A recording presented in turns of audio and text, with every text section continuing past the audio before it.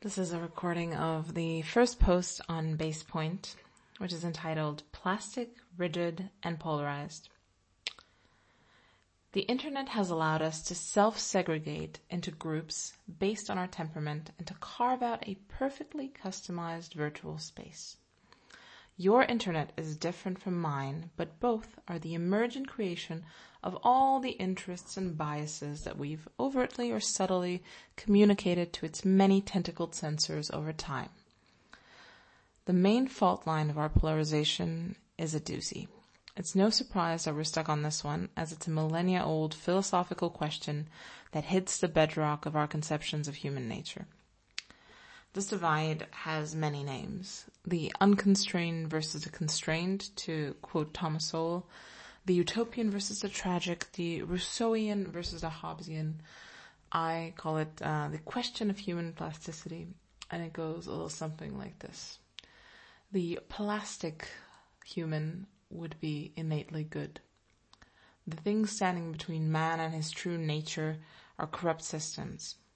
Changing these systems can free man from the chains of history and let him flourish. Human nature is therefore fluid, changeable, and progress is reasonable and necessary. The avatar of this position is a progressive. The second vision of humanity, the constrained, the tragic, or the Hobbesian, or the rigid version of humanity, is that humans are innately neither good nor bad. They are animals who will act opportunistically if given a chance.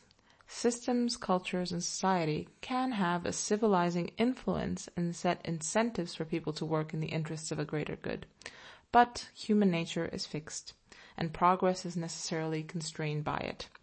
The avatar of this position is the conservative, or essentially even some libertarians, some reactionaries, neo-reactionaries, anyone who does not subscribe to the progressive vision.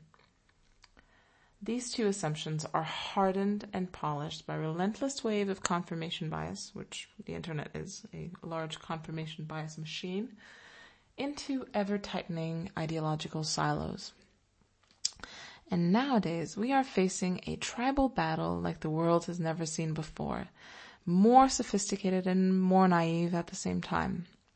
It is sophisticated because almost all our intellectual giants are fighting this battle tooth and nail, and naive because it completely lacks self-awareness. There is no conspiracy here. The algorithm is deaf, dumb, and blind, but has the age-old imperative of any system that wants to see tomorrow, to grow and reproduce. No dark forces are to blame. It's not Fox News, the Jews, nor sinister cabal of neo-Marxists. Our current situation is a product of the aggregate of millions of signals about what it takes to keep you online, what it takes to keep you interested, and what it takes to have the system that is the internet or Google or whatever social media platform you want to mention alive and, keeps it fed with the juice that is your dopamine exchange.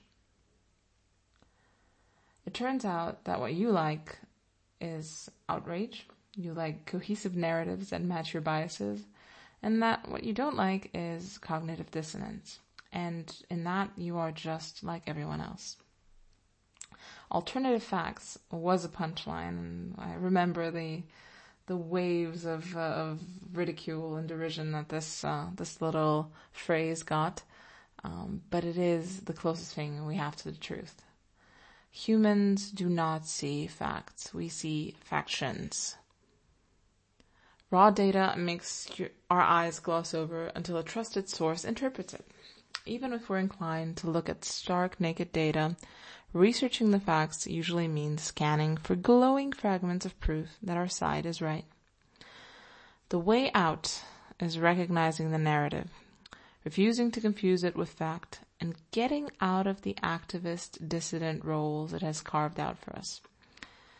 If we continue to play these roles, and if we continue to fit into this Manichaean mold that our culture, our narratives have laid out for us, we will continue to prop up the story. We're going to confirm the narrative by giving both sides their antagonist.